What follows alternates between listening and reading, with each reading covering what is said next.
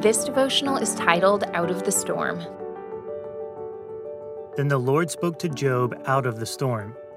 He said, "Who is this that obscures my plans with words without knowledge? Brace yourself like a man. I will question you, and you will answer me." Job 38, 1-3. After all Job has been through, the Lord finally speaks, and he speaks out of the storm.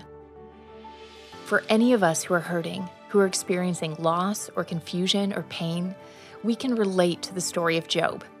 We can relate to unhelpful solutions from well-meaning friends trying to solve our problem. We can relate to uncertainty and angst. The hope of pain is that if we can relate to Job's circumstances and his suffering, perhaps we can relate to his hope. In the midst of the storm, the Lord speaks. He calls down to us, even if it produces conviction, even if it is rhetorical, even if it adds to the confusion. Even in the midst of all these things, there is comfort in the Lord's voice, truth in the turmoil, stability in the storm. Like an outstanding coach that is hardest on his best player, God uses difficulty to call Job to a higher place. This interaction with God does not make Job happy or comfortable. This interaction with God causes Job to see God as he has never seen him before.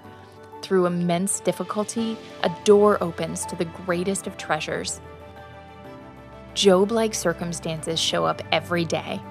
We are threatened with pain and apathy and falsity.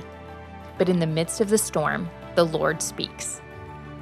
Ponder today. If a storm is raging around you, perk up your ears. Somewhere in the midst of it, the Lord is speaking.